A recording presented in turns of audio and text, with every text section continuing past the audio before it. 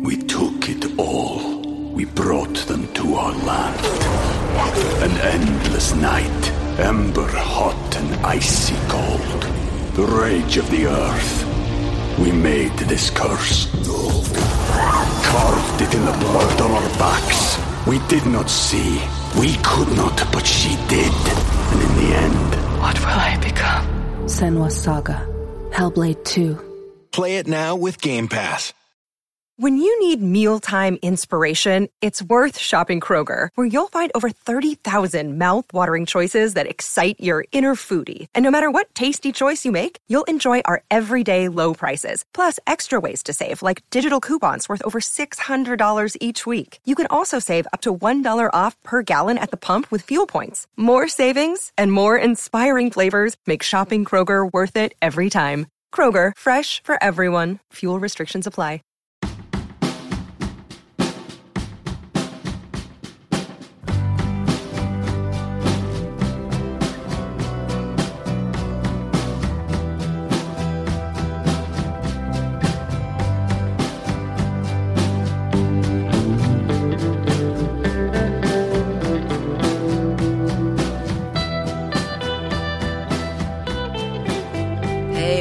To episode 15 of the LSQ podcast.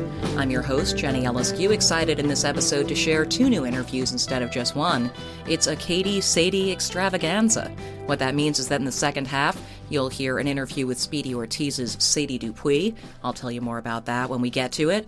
But first, man, I'm so glad I finally got to spend some quality time with Katie Crutchfield, an exceptional young singer-songwriter who since about 2011 has been releasing her music under the name Waxahachie. And we'll talk about the various musical steps that led her there and important childhood influences, like for instance the influence of being an identical twin. Some of you may already know this, but Katie's sister, Allison Crutchfield, is also a very talented musician who currently plays in the band Swearin', and maybe Allison will be a future LSQ guest. But hey, the focus is on Katie right now, and so we're about to get into a conversation that happened in my place here in Brooklyn over the summer. Currently, Waxahachie is out on the road doing solo dates, and she's got more shows opening for Courtney Barnett in October. Plus, this week brings a new Waxahachie EP called Great Thunder, so go get it.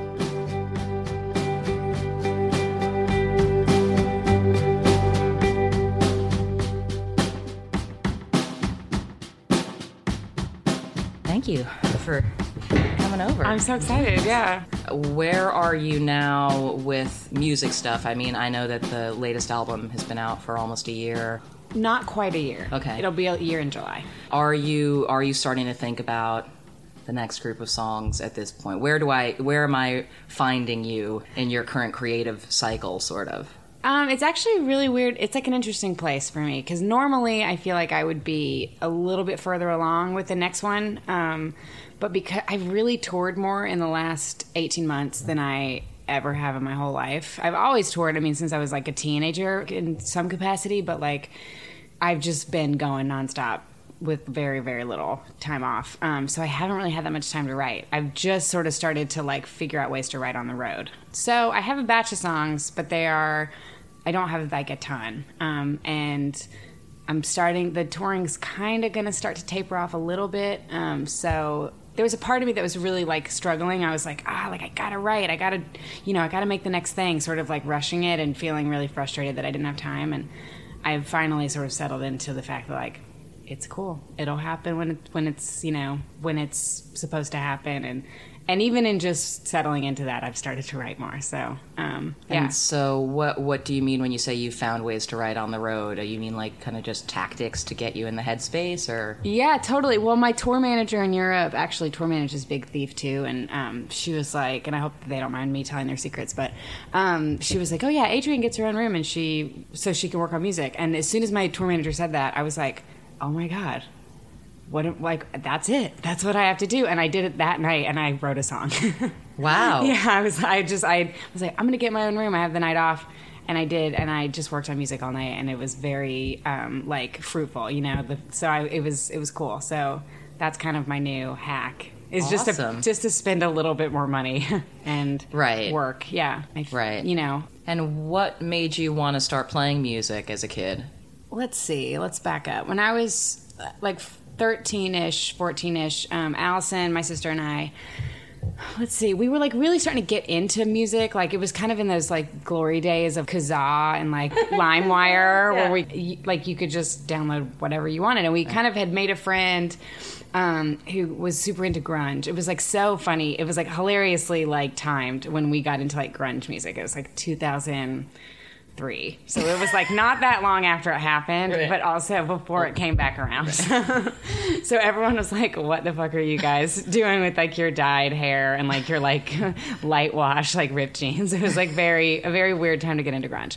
But we did, and we got into, and through that we got into like Bikini Kill and like punk, Riot Girl music and just punk music in general. And so, yeah, it was kind of like we started to, like, find that stuff. And Allison and I had always been really into music in different ways. We grew up dancing and doing, like, musical theater type stuff. And so we're always really into singing and music or whatever. And we found, like, that, like, punk music. And I think we were just, I mean, it was, like, a weird time where we were supposed to sort of, like, angsty. We, like, didn't really have that many friends. We were kind of just, like, pushing and pulling, trying to like find our like thing, and then it's like we found that, and it was just like immediately like, oh, this is. And you're saying there was a friend too involved, who encouraged you to explore on the Kazaa, the totally. 90s shit. Yeah, this girl Montana we were friends with was like a true freak, like just like very cool, very into like.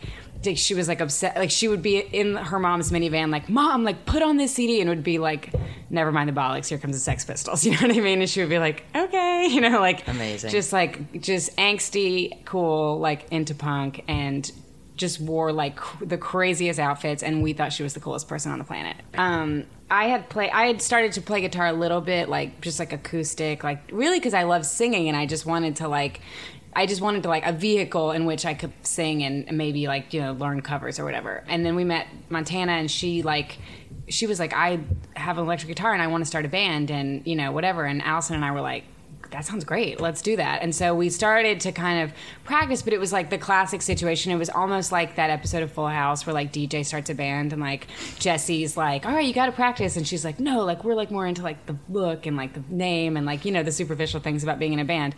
And it was like, it's so funny. It's so telling about who I am in general. But we were probably like 14 at this point. And like that was everyone else. And then me and Allison also were like, no, guys, like, this is serious. And, like, we were really serious about it. We were like, no, this is a thing. We're going to make this a thing. We're going to, like, we need to practice. Everyone needs to learn how to play their instruments, and nobody else was into that.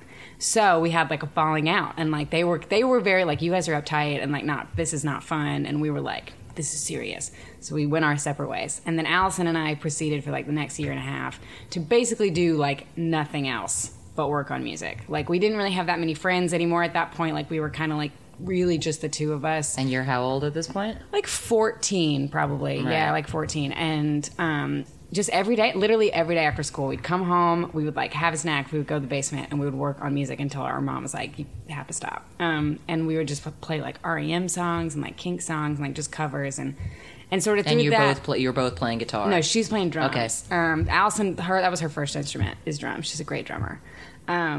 And that, you mean as P.S. Eliot? That was a band called the Ackleys. Okay. And then we did P.S. Eliot sort of shortly thereafter. P.S. Eliot Ackley started in this really specific way where it was me and Allison, and it was lo-fi, and like we were shaky on our instruments, and it had that kind of like rawness and that sort of like lack of, I don't know, just like sometimes I think like technical skill can be a little bit of a burden in creativity. Like it just gets to be like too polished or something. And Allison and I, that was a really big part of our thing when we first started, was that it wasn't like that. It was sort of like it was really creative, and it was really lo-fi, and that was part of our thing. And then we sort of, through making all these friends in the scene, like we added, Allison shifted over to like play like keyboard and like synth and stuff, and we had like our friend Carter play drums and our friend Michael play bass, who were like amazing players, both of them. And the Ackleys got really popular locally. I was actually telling the story to someone last night because those music industry like awards were last night, and I talked about how the Ackleys won a Birmingham area music award when we were 18 because we were really, really popular in that scene. Like we could like pack places out with like kids because we were just like a power pop band basically, and like we're really, you know, tight and like a good band. So that we kind of did that for a while and got super popular in the scene, and then the thought behind starting P.S. Eliot was that Allison and I really missed like doing how we started, you know, like her on drums. It got to be a little too like pop and like polished for us, and so and you know, people were starting to go to college, and we were all kind of having that moment at the end of high school, like maybe this was just a fun thing we did in high school, and like everyone's gonna go down their paths that they're gonna go down as they're becoming adults. And Allison and I were like, we still want to do music, and we want to go back to doing it how we were doing it, you know. As you're even going back to the Ackleys and you're nearing the end of high school, and you guys decide. And for listeners who don't already know this, Katie and Allison are twins, so the weeness of it all is extra intertwined. But obviously your mom had been supportive and let you play in the basement until it was too late to play. But was there the idea, were there other ideas percolating about it, like what else you might do, or like a different vocation you might pursue? Or when did you decide that fuck other stuff, I'm gonna try and make this work, it seems like I can? Pretty late, honestly. It's funny, my parents were like supportive but like deeply confused by what we were doing, I think, because we come from Alabama. It's I think that in their minds, and they're great, my parents are great people, they're very supportive of what we do, and especially now that it's like my job. But at the time, I think that in their mind, like, all right, we have these 2 twin daughters, and they're gonna go to college, and they're gonna join a sorority, and they're gonna like get a degree, and like probably get married and have kids, and I think if you'd asked my parents like 15 years ago where they thought I would be right now, is like as I approach 30, like married, couple kids, maybe with a job, maybe a stay-at-home mom. Like that's probably what they assumed it would happen, because that's what happens to a lot of people in Alabama, and there's no shame in that. But that was sort of like, I think, what they thought. So when we were like 15 and we were like playing electric guitar in the basement and like dyeing our hair bright red and like dressing, like wearing all these crazy thrift store clothes, they were like, what is happening? Like they were like, my parents were like not into that culture at all. So they were just thoroughly Neither confused. of them had been like a kind of rebellious, counterculture-y kind of young person in their own respective youths. Not really. Yeah. No, not really. So they were like, and not to say they're like super, straight-laced or anything. They're not. I mean, they're cool and laid back and but they're not freaks. They're not freaks at all. So they were thoroughly confused by it all. And, it got really tense when we were in college. Allison, so when we graduated high school, I immediately went on tour with the band and didn't go straight to school and, kind of like did my thing with music. And Allison did. She went straight to UA, which is like the big state university in Alabama. And for a while, it kind of seemed like, all right, we're just going to go to college and maybe I'm going to be an English major. Maybe I'll be a teacher or something. That was kind of like in the very back of my mind, like maybe that's what's going to happen. But all the while, it's so funny. Like when I was in school, I was like not going to class, just not at all, not doing any work, which is exactly how I was in high school. Just like I didn't do well, but it was because I just deeply didn't give a shit. I couldn't make myself care. And I think at the time my parents were like, oh my God, like she's such a fuck up. Like she's like wanted to just like strangle me, because they were just like, come on, like what are you doing? And actually what I was doing, like when I think about it now, the whole time I was in college, which only was like a year and a half, I was booking tours, I was writing songs, I was demoing, I was like obsessed with making music. That was like the only thing I thought about or cared about at the time. But never did it cross my mind to like pursue it as like a job. I just was like, but that was just like, I was like deeply passionate about it. That was like all I cared about. And I actually, when I look back, I'm like, I was very, very productive in that time in my life.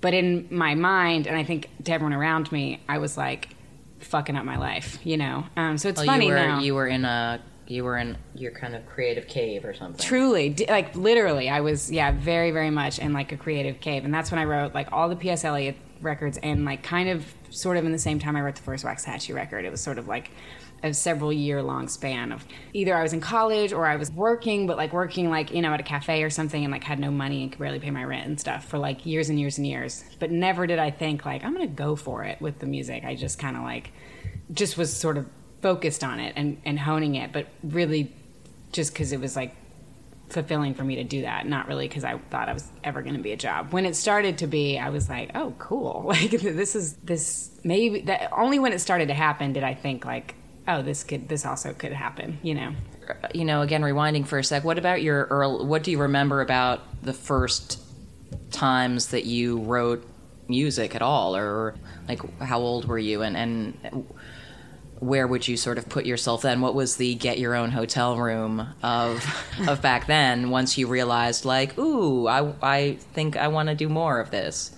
Yeah, it came really naturally to me right off the bat. I mean, there were a couple clumsy moments maybe when I was like 13, 14, like really early starting to like play guitar, where like, I was like, this is hard, I'm not good at this. But sort of like quickly after that, I was able to kind of like put it all together. And, really, it's funny, I think about like music I was into at that time, like a big moment for me, because I had been, we talked a lot about like getting into punk and stuff. I'd been really into punk music and really into like musical theater and all this like kind of conflicting like styles, and I like really liked singing, but like that wasn't really like cool in punk, like to be like good at singing. Right. And it's actually like when I started to kind of dip my toe into like indie music that was contemporary at the time, and specifically Rilo Kiley and Jenny Lewis. That was like, I feel like when I like heard Jenny's music, that was kind of like the first time I heard something and I was like, oh, this is what I want to do that. Like, I want to do this music that is like, that's smart, the lyrics are really smart, and the vocals are really beautiful, and, it's like, it's alternative, but it's still like very melodic. And so that was kind of like, I feel like once I kind of started to hear that, that was really influential on, and like Bright Eyes and stuff like that, that was like, hearing lyrics like that is what sort of, I think was like the thing that sort of guided me into my own sort of style. So I started to like really take a lot of time with the lyrics, and once I kind of was able to fit those together, that was like the big moment where I was like, oh, like that's actually kind of, I think writing the lyrics, and still to this day, writing lyrics is the part that's the most challenging for me and the most like fulfilling when I like am done with it. So I can't really remember exactly when that moment was, but I definitely had a moment where like I sort of realized that, and then kind of from then on, that was sort of like the thing for me, the lyrics. Right. It sort of like became like I found a formula kind of early on with like how I went about it, and then I sort of have just stuck with that formula forever. I get really excited about the melody, and then I have to write the lyrics because I'm like, I gotta write this song. This melody's so good, And, right. But yeah, I think like early on, I kind of, that's sort of, not formula, I guess is the wrong word, but like method kind of started to happen, and then kind of from there, it's been the same. Is it a feeling that you recognize when it's happening? Totally. Like physically? 100. Yes. It's like physical, emotional, like everything. I'm like, the thing is happening. What does it feel like? I don't know. It kind of feels like, it's hard to describe because it's something that I've like experienced for like half my life at this point. But is it like adrenaline? Kind of. Yeah, I think so. I mean, also just like, I'm a Capricorn. I'm like all about like, being super productive all the time. And, a project. I love nothing more than a project. Something that there's something to be done. Yeah. And then when it's done, it feels so good. And like songwriting for me is like the ultimate, where I'm like, like I have this melody, and it's, and writing the lyrics is going to be a cathartic experience for me. It is going to help me process emotions. And then getting through that and then finishing it and then like taking a walk in my headphones with the demo is like the best feeling it's like there's nothing better for me than that. So I think that it's just part of my personality, but the project element of it, like finishing the project, having something tangible that I can show for it, is like very satisfying for me. There's like different tiers of it too. Like I finish the song and I feel really good about it, and the first person I send it to is Allison, and then I see how she reacts to it, and like when she and for the most part she's like, dude, this is awesome, holy shit, and that's like, that feels really good. And then now like the label or something, and then our other friends, and then putting it out to the world, and like other people are like, oh my god, it's like, it's sort of like, it's really cool. It's like it's like the best feeling, like. But I think my favorite part of the whole cycle of all of it is like the moment I finish it and I like take a walk and listen to it in my headphones, and I'm like, yes, the magic happened, Yeah, totally. I want to talk a little bit about making music with a twin sister. I did an episode of the podcast with Tegan and Sarah earlier this year, and it was interesting that to both of them, they feel as though their creative process is so intertwined. Mm-hmm. It's virtually impossible for it to exist with them each independently as far as making music, you know what I mean? Yeah. And so I wonder, as you've made music with your sister over the years, do you feel like you have a musical attachment to her, or how's it must be interesting to be identical and to be creating simultaneously, making different things from one another. So I guess I'm just curious to hear you talk about that a bit. Yeah, it's interesting. It's funny. I feel like Allison and I, we have a really specific creative relationship, and I think people like get confused about it a lot. I think people, in some people's minds, like even when we were like making stuff in the same band, we were writing songs together and like we're in the same room with each other, and it's really never been like that. It's always been pretty independent of each other. But still, like I think, you know, we both play an important role in the other's process. Mostly, like I think because we started playing music together and in a time when we were just sort of like it really did kind of feel like us against the world. Like we didn't really have any friends, and we were just working on music that, like, you know, couple years span there where we were just like really, you know, working on music and nothing else. And like that was sort of formative. I feel like now we sort of make music like for each other, you know what I mean? Like it's for ourselves. Like deeply, it's like it's for ourselves and it's for each other first before it's for anybody else. So I think that like when I'm writing a song and I'm working on something, as I'm finishing it, like it's very heavy, like hovering over me, like what's Allison gonna think about this? Is she gonna like it? That's the big kind of sign of approval that I need to like give it to the rest of the world, you know? So I think that she feels the same way. So it's kind of like we don't actually creatively collaborate in the moment that often. It's not like we're in the room like working things out together. I think we would literally kill each other if that was the case. But it's very much like as soon as it's done, the moment that like, you know, I hit the button and I've done recording it, like before I've even played it back to myself, a lot of the time I'm sending it to Allison, I'm writing out the lyrics, sending her the lyrics, the whole thing, and just like texting her like annoyingly, like listen to the thing I just sent you, you know? And that to me, getting her feedback is kind of like the big like role that she plays, at least for me. And I think it's sort of vice versa. Like we're usually making things for each other. And I mean, does it feel like that in every area with, you know, with her, that you know, it's like with anything major in your life is sort of, there's the like Allison question looming, or is it the creative stuff where it feels more, you're more aware of like, I really trust what she's going to say here? Yeah, I think so. I mean, as we grow, it's funny, it's interesting as we like, I feel like we're becoming kind of more aware of just like how intertwined we have been as twins. Just like it's honestly, as I get older, as I age, I feel like the more I'm sort of working out some stuff that is like, you know, like codependency stuff, like just identity stuff that has been sort of like muddled by being a twin. I mean, because you're pretty much just like sharing an identity with someone for like most of your life, and so I think we're kind of going through a thing right now where we are kind of like having space. Like she lives in LA and I live on the East Coast, kind of like, or at least on the eastern half of the country. And so we're just sort of like examining a lot of that stuff right now. And it's interesting. I feel like, you know, in that way we are kind of leaning on each other a little bit less about like the major things in life. But, you know, still to a certain degree, I think now we're getting to a place where we don't necessarily need each other's approval for every little thing. It's interesting. It's like, where you're catching me at like an interesting time for me and Allison. We're kind of like really started, and she's not going to play with Waxahachie anymore. Like I'm kind of starting to like go more solo, and I'm going to probably play with other players just in general in the future. And that's sort of like a conscious sort of like, we should not do this anymore. We should do our own thing for a while. And we're both about to be 30. Individuation, man. I mean, we have to. It's a rough road. And honestly, I feel like compared to a lot of twins that like are like a lot of twins that are like that do the same thing or are creative with each other, I feel like we're okay. Like we're not like the most like intertwined, but early on, we've always been really conscious of the twin stuff. Like we're like, we don't want.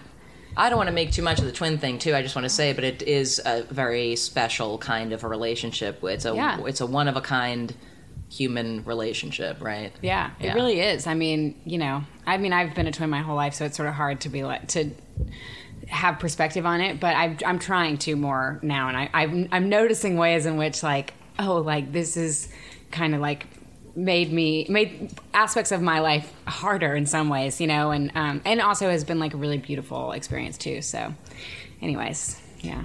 I mean, you mentioned Rilo Kiley and Jenny Lewis. Who are some other artists that are role models for you when you think about just the kind of career you'd like to have? Yeah, the big one for me, the one that I always am like, that's what I want to be when I grow up. And I actually know her now, and I've never told her this, but is Neko Case. Like, I feel like she just always, all of her albums are like immediately like recognized as like, they're always like acclaimed and just brilliant, you know what I mean? And she has the most beautiful voice I've ever heard. She like continues to just make like cool, just relevant music over, decades, and is just has like, all the integrity in the world. And I feel like that's sort of, and she lives on a farm. Yeah. I have big farm dreams lately. So I feel like, Neko is like a big one for me. I'm like, if I could have like the same sort of vibe as her, And she says what the fuck she wants, which is awesome. She's just, she's so inspiring. Truly. Well, thank you so much for visiting me for the podcast. Of course. Thank you for having me. All right. Well, thanks again to Katie for taking the time to talk with me. And as I mentioned earlier, Waxahachie is on the road right now doing solo dates. Plus, there are more shows in October opening for Courtney Barnett. Coming up next in episode 15 of LSQ, another artist I was thrilled to finally be able to go along with after nothing but brief interviews in previous years. Speedy Ortiz's badass leader, Sadie Dupuis, stopped by this summer to chat about her creative journey to date. Speedy Ortiz is on the road right now, opening for an artist who, as you'll hear, has been hugely influential on Sadie, Liz Phair. Plus, in early November, Sadie has a book of prose and poetry coming out, so listen for more about that as well. We took it all. We brought them to our land. An endless night, ember hot and icy cold. The rage of the earth. We made this curse. Carved it in the blood on our backs. We did not see. We could not, but she did. And in the end, what will I become? Senua's Saga. Hellblade 2. Play it now with Game Pass.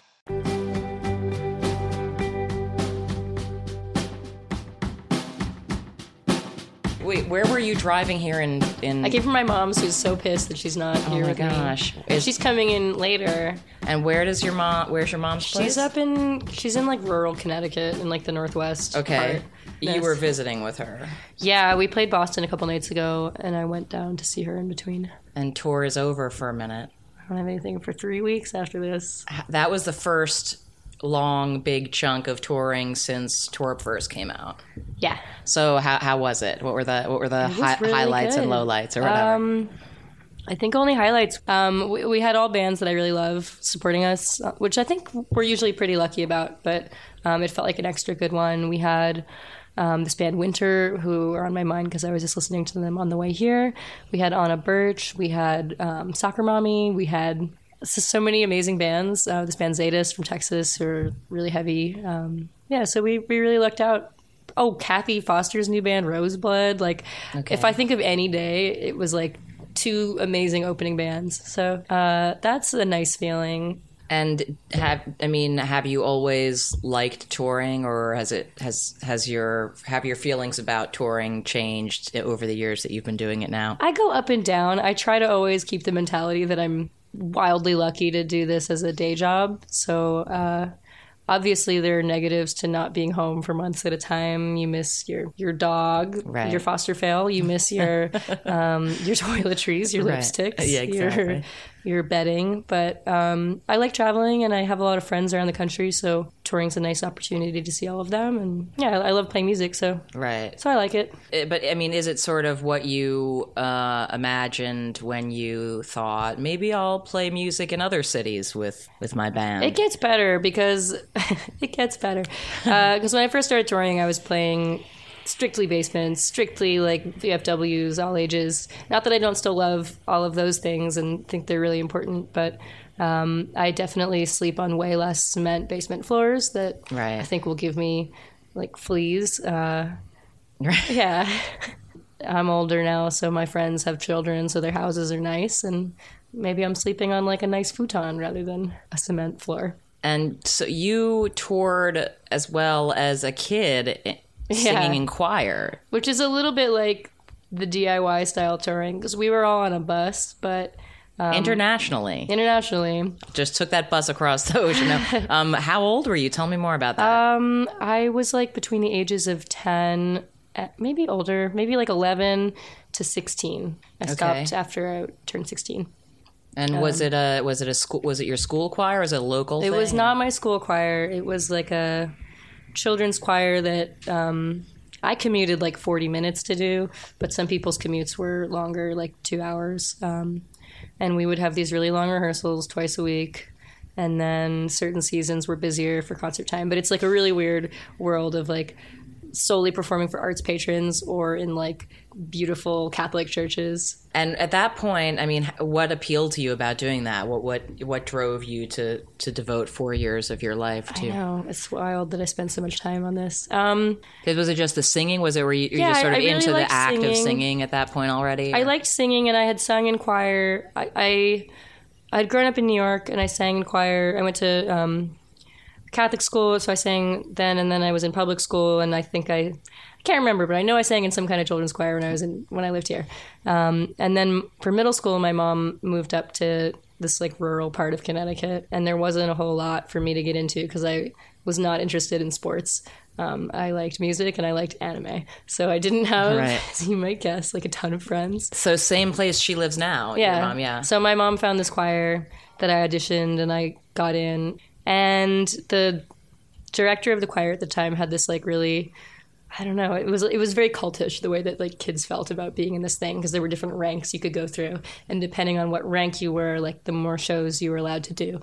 You had to be at a certain rank to do like international tour, and you had to be at a certain rank to be on the CDs or whatever. Wow. So it really can we say the name of what this choir was? Yeah, it still exists. It's a different director now, and I feel like it's less of a frightening experience for a child at this point to be in the choir. But it's called Chorus Angelicus. Okay. I believe it has won Grammys, though. Wow. Not so how many kids are at any one time? Any members? I haven't thought about it so much for so long. I have to think. Dozens of people? I would guess that the full choir would be like 30 kids, but like it was divided up into 4 different levels of things. So maybe like 8 kids per level. And at that point, did you start connecting what you were doing with that with the potential to make music an adult job? I think that I was not discouraged by my parents, but they were very realistic. So this was considered strictly a school extracurricular hobby. Right. And not so much like you can be a choral singer with your life. Right, which is niche, is probably niche. Oh, yeah. Or is it any more niche than indie rock? I don't know. Maybe not. Maybe statistically there are more gainfully employed choir members than there are. There was an in tandem adult choir, and I believe they did get paid. Yeah. The kids paid tuition. But it was really cool, and I think it got me into weird music because, like I said, this choir director was really intense, a little bit scary, very funny. Like, he just was intense. So the music was all like intense, like Russian, like, 21st century classical music. So really dissonant, like weird time changes. Do you remember any of it? A little bit, but I can't remember like who the composers are. Right. And I feel like I probably stole some of the sheet music at some point so I could look in my mom's basement. Right. But it was frightening sounding music, and I feel like I started learning guitar a year later. And I think when I was first learning, I was like going through the sheet music, like, can I play this stuff? And I feel like it makes so much sense that I wound up playing the kind of music that I do, even though at that time I was listening only to like top 40 and like choral music. Right. But it was so scary and so weird, and I think that's like what I try to do on guitar, if that makes sense. Yeah, totally. So was there overlap? I mean, did you start like working on making your own music while you were still doing it? So I started playing guitar when I was 13, and I started writing songs around the same time. And when you were just saying that there's not much of a future in like choral singing, I had a friend who we started like a little guitar duo together, and we would play like open mics and like church basements and stuff like that. And she's now like a really serious flautist, and I can't remember. She was like with New York Philharmonic, I think. Wow. So she's really legit. Yeah. More so than me. Super legit flautist. So SLF. yeah. So you were already starting to work on some of your own music, and what was that sort of most heavily inspired by, or what was the music you were listening to that you might have been all the greats? 311, Incubus, Weezer. Right. Yeah, of course. Yeah. Were there any shows to see in rural Connecticut where you lived at that time, or? I went to boarding school for 1 year, and a ska band came, and I think that Dispatch came. Okay. So no, but my dad still lived in New York. My parents had joint custody, so I was still here on weekends. Okay. So I would come see shows with him. What do you remember as some of those early standout moments? Shows that my dad took me to. I remember going to see the Strokes, and like Queens of the Stone Age and Sonic Youth played some like benefit show. Yeah, that sounds familiar. Yeah. And my dad had like VIP, but I was like 14. Wow. So I was not permitted. And he ditched me. So I watched all the bands, had a great time. Right. My first time seeing Sonic Youth. And really any of those bands. That was a cool one. I know we saw Death Cab for Cutie. I got my mom took me to see my very first show, which was No Doubt at the Roseland. Oh, nice. So I got to like some club gigs and stuff like that. And I mean, is this just because your parents have cool taste in music that they took you to things they thought like you might like that, but it wasn't necessarily what you already liked? I think those were all things I wanted to go do, but we liked a lot of stuff in common, and they had taken me to shows when I was a younger kid. Both my parents, I think, were pretty avid music listeners. They had both had music industry related jobs before I was born. So in like the 70s and 80s, they were kind of involved in like the New York punk scene. My mom had gone to England for a while to do a reggae label. And my dad had done A&R for a lot of sort of no wave bands. Okay. So he knew like James Chance and but they had been out of those jobs for like 10 years before I was born. Right. But they still kept up with music. And the thing that was cool about my dad, who I think I probably inherited this from, he had some like manic, like compulsive buying tendencies. Mm-hmm. So he would go to the Virgin Megastore. Yeah. He had a guy that he liked there. He'd be like, what's cool and new? The guy would like pick out 5 CDs, and those would be the CDs he would buy, and he wouldn't open them. So I would open them. And that's how I got into like Liz Phair and like Seven-O and stuff like that. 5 CDs, perfect number for a 5 CD changer. Exactly, there you go. That's exactly. Just load it up, put that shit on shuffle. Yeah. You're just like, you get it going. Yeah, remember when you could only take 5? It's funny. How is that that recent? It's crazy. I was at as I told you, I was at my mom's yesterday, and I went jogging, and I'm listening on like Spotify, listening to Mitski, and I was remembering when I first like tried to do a sport. I had like my Discman, and I was trying to listen to like Exile in Guyville to like jog to. But it's just like skipping. You get through like one song in half an hour. But you can't jog on that shit. And now I'm like, what am I doing holding this phone? Like, this is so archaic. But at the time, like, you have a big ass Discman. Totally. I know you end up going initially to MIT for college, which... First of all, damn. I know, weird. That's cool. I was just up there. That's badass. At that point, obviously, the idea that you might do something professionally with music was in a plan B kind of category. Well, I was double majoring in math and music. So I think there was part of me that I thought that I would do maybe like engineering, recording stuff. I took some classes in that. But I mean... The way that their music program works, because I was only there the first 2 years, I really got into like the entry stuff, like ear training and just like composition, stuff like that. But I did take one really cool, it was like a minimalist electronic recording class that was all just like record some found sounds and then have some fun in Max MSP. So, but then you got out of there. I did. Was it because you knew you wanted to focus more on, creative stuff and less on technical stuff at that point? Or? So I think it was because I wanted to do. It was because I didn't want to take chemistry again, and it was because I wanted to do writing. And while their writing department is really good. I mean, now I feel complicated saying this. Like Juno Diaz at the time was like the big faculty member. Mm-hmm. But it was such a small program. There were like 3 kids in that major. and more faculty than that. So I was entering the like writing awards things and winning all of them and thinking like it's very nice that I've won some money, but it would be cool to compete with writers who like want to do that. So I dropped out and took a little time off, and then. And were you writing prose and poetry and stuff like that? Or? I was really involved in the student newspaper. I became an editor really quickly because I was just super into it, and I was like, "Oh, I can get free concert tickets!" Like, there you go. Yes, I will review this. Train. Clap your hands, say yeah show. So I was really into that, and I was like, "Oh, I'm taking poetry classes. I was taking fiction, but I really wanted to be a music journalist." Mm-hmm. So I kind of wanted to do some of that and some of poetry, and so I took a year off, and I moved to Austin for a little bit, which was nice. And were you still writing songs and playing music? Yeah, I was on in your bands own and stuff all through that. But it sounds like what you're saying is that they were kind of running on separate tracks concurrently in terms of the you were putting a bunch of effort separately into this thing and then a bunch of effort separately into this thing without yet maybe seeing that they were related at all. It was all sort of the same thing. And I always felt like it was a conflict of interest that I like made music and also did the music writing thing. So I would like not share that with anyone. So I was continuing to interview all the time at different everything Condé Nast has. I showed up at an interview for, but I was like, I might as well just apply. Like I said, at some point I finished my undergrad in the midst of all this. Yeah.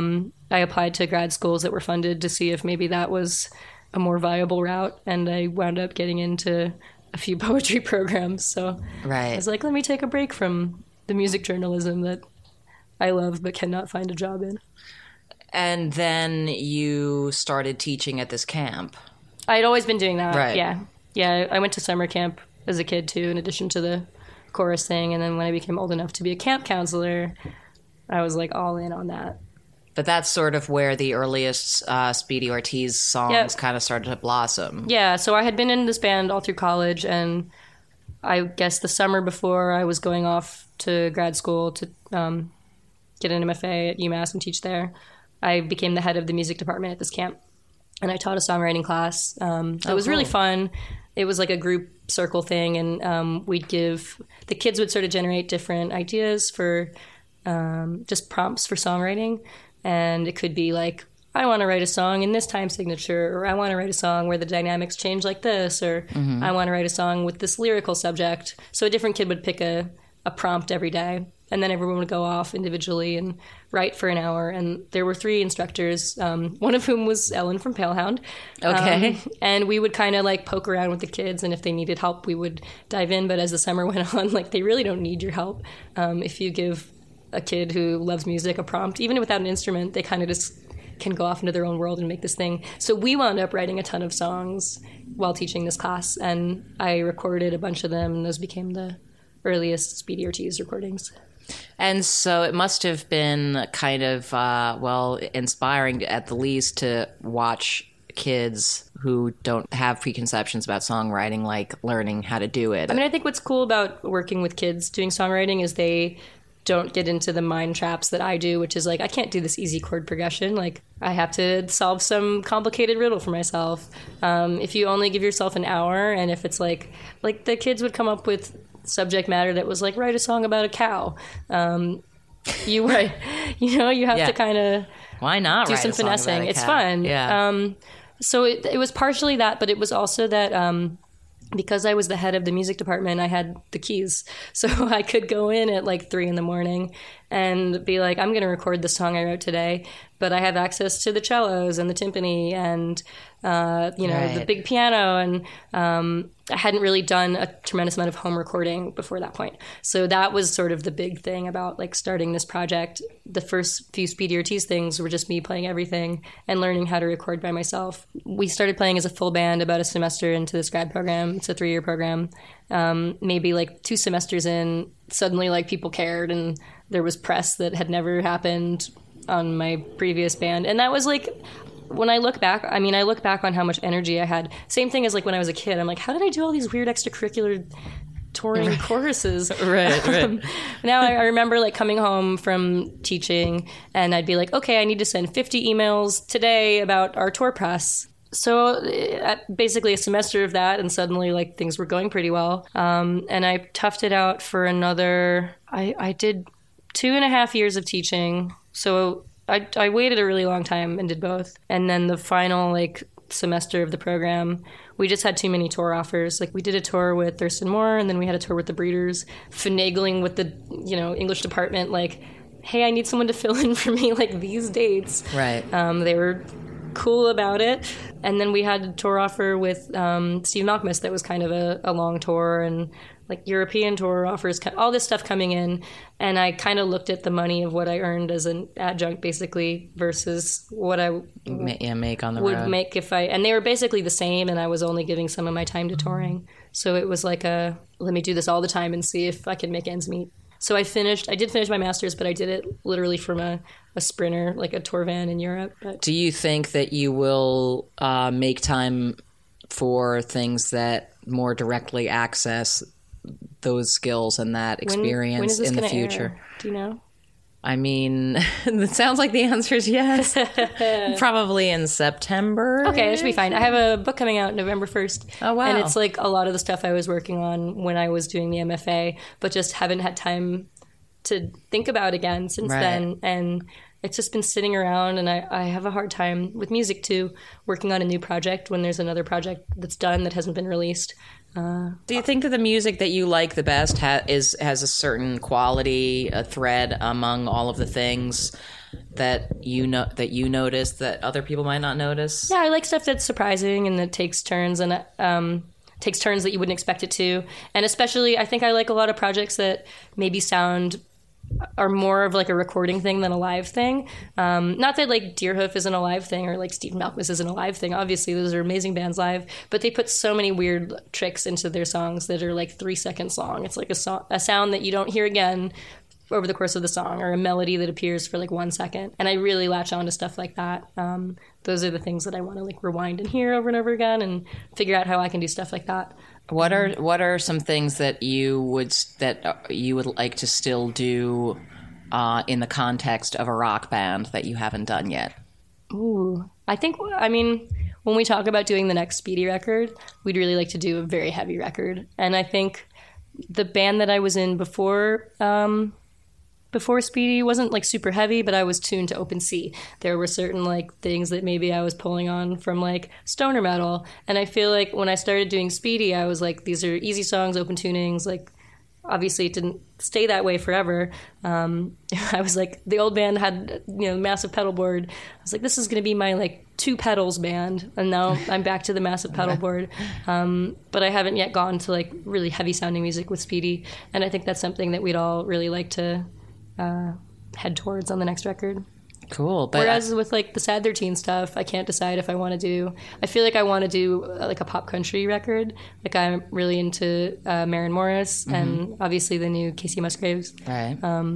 So it feels like it'd be fun to go to Nashville and like try to do my songs in that style. You should. That would be awesome. That's my dream. So we'll see. We'll see how I do in the basement next week writing some stuff. Thank you so much for coming over to talk to me. Thank you for having me over. Appreciate it.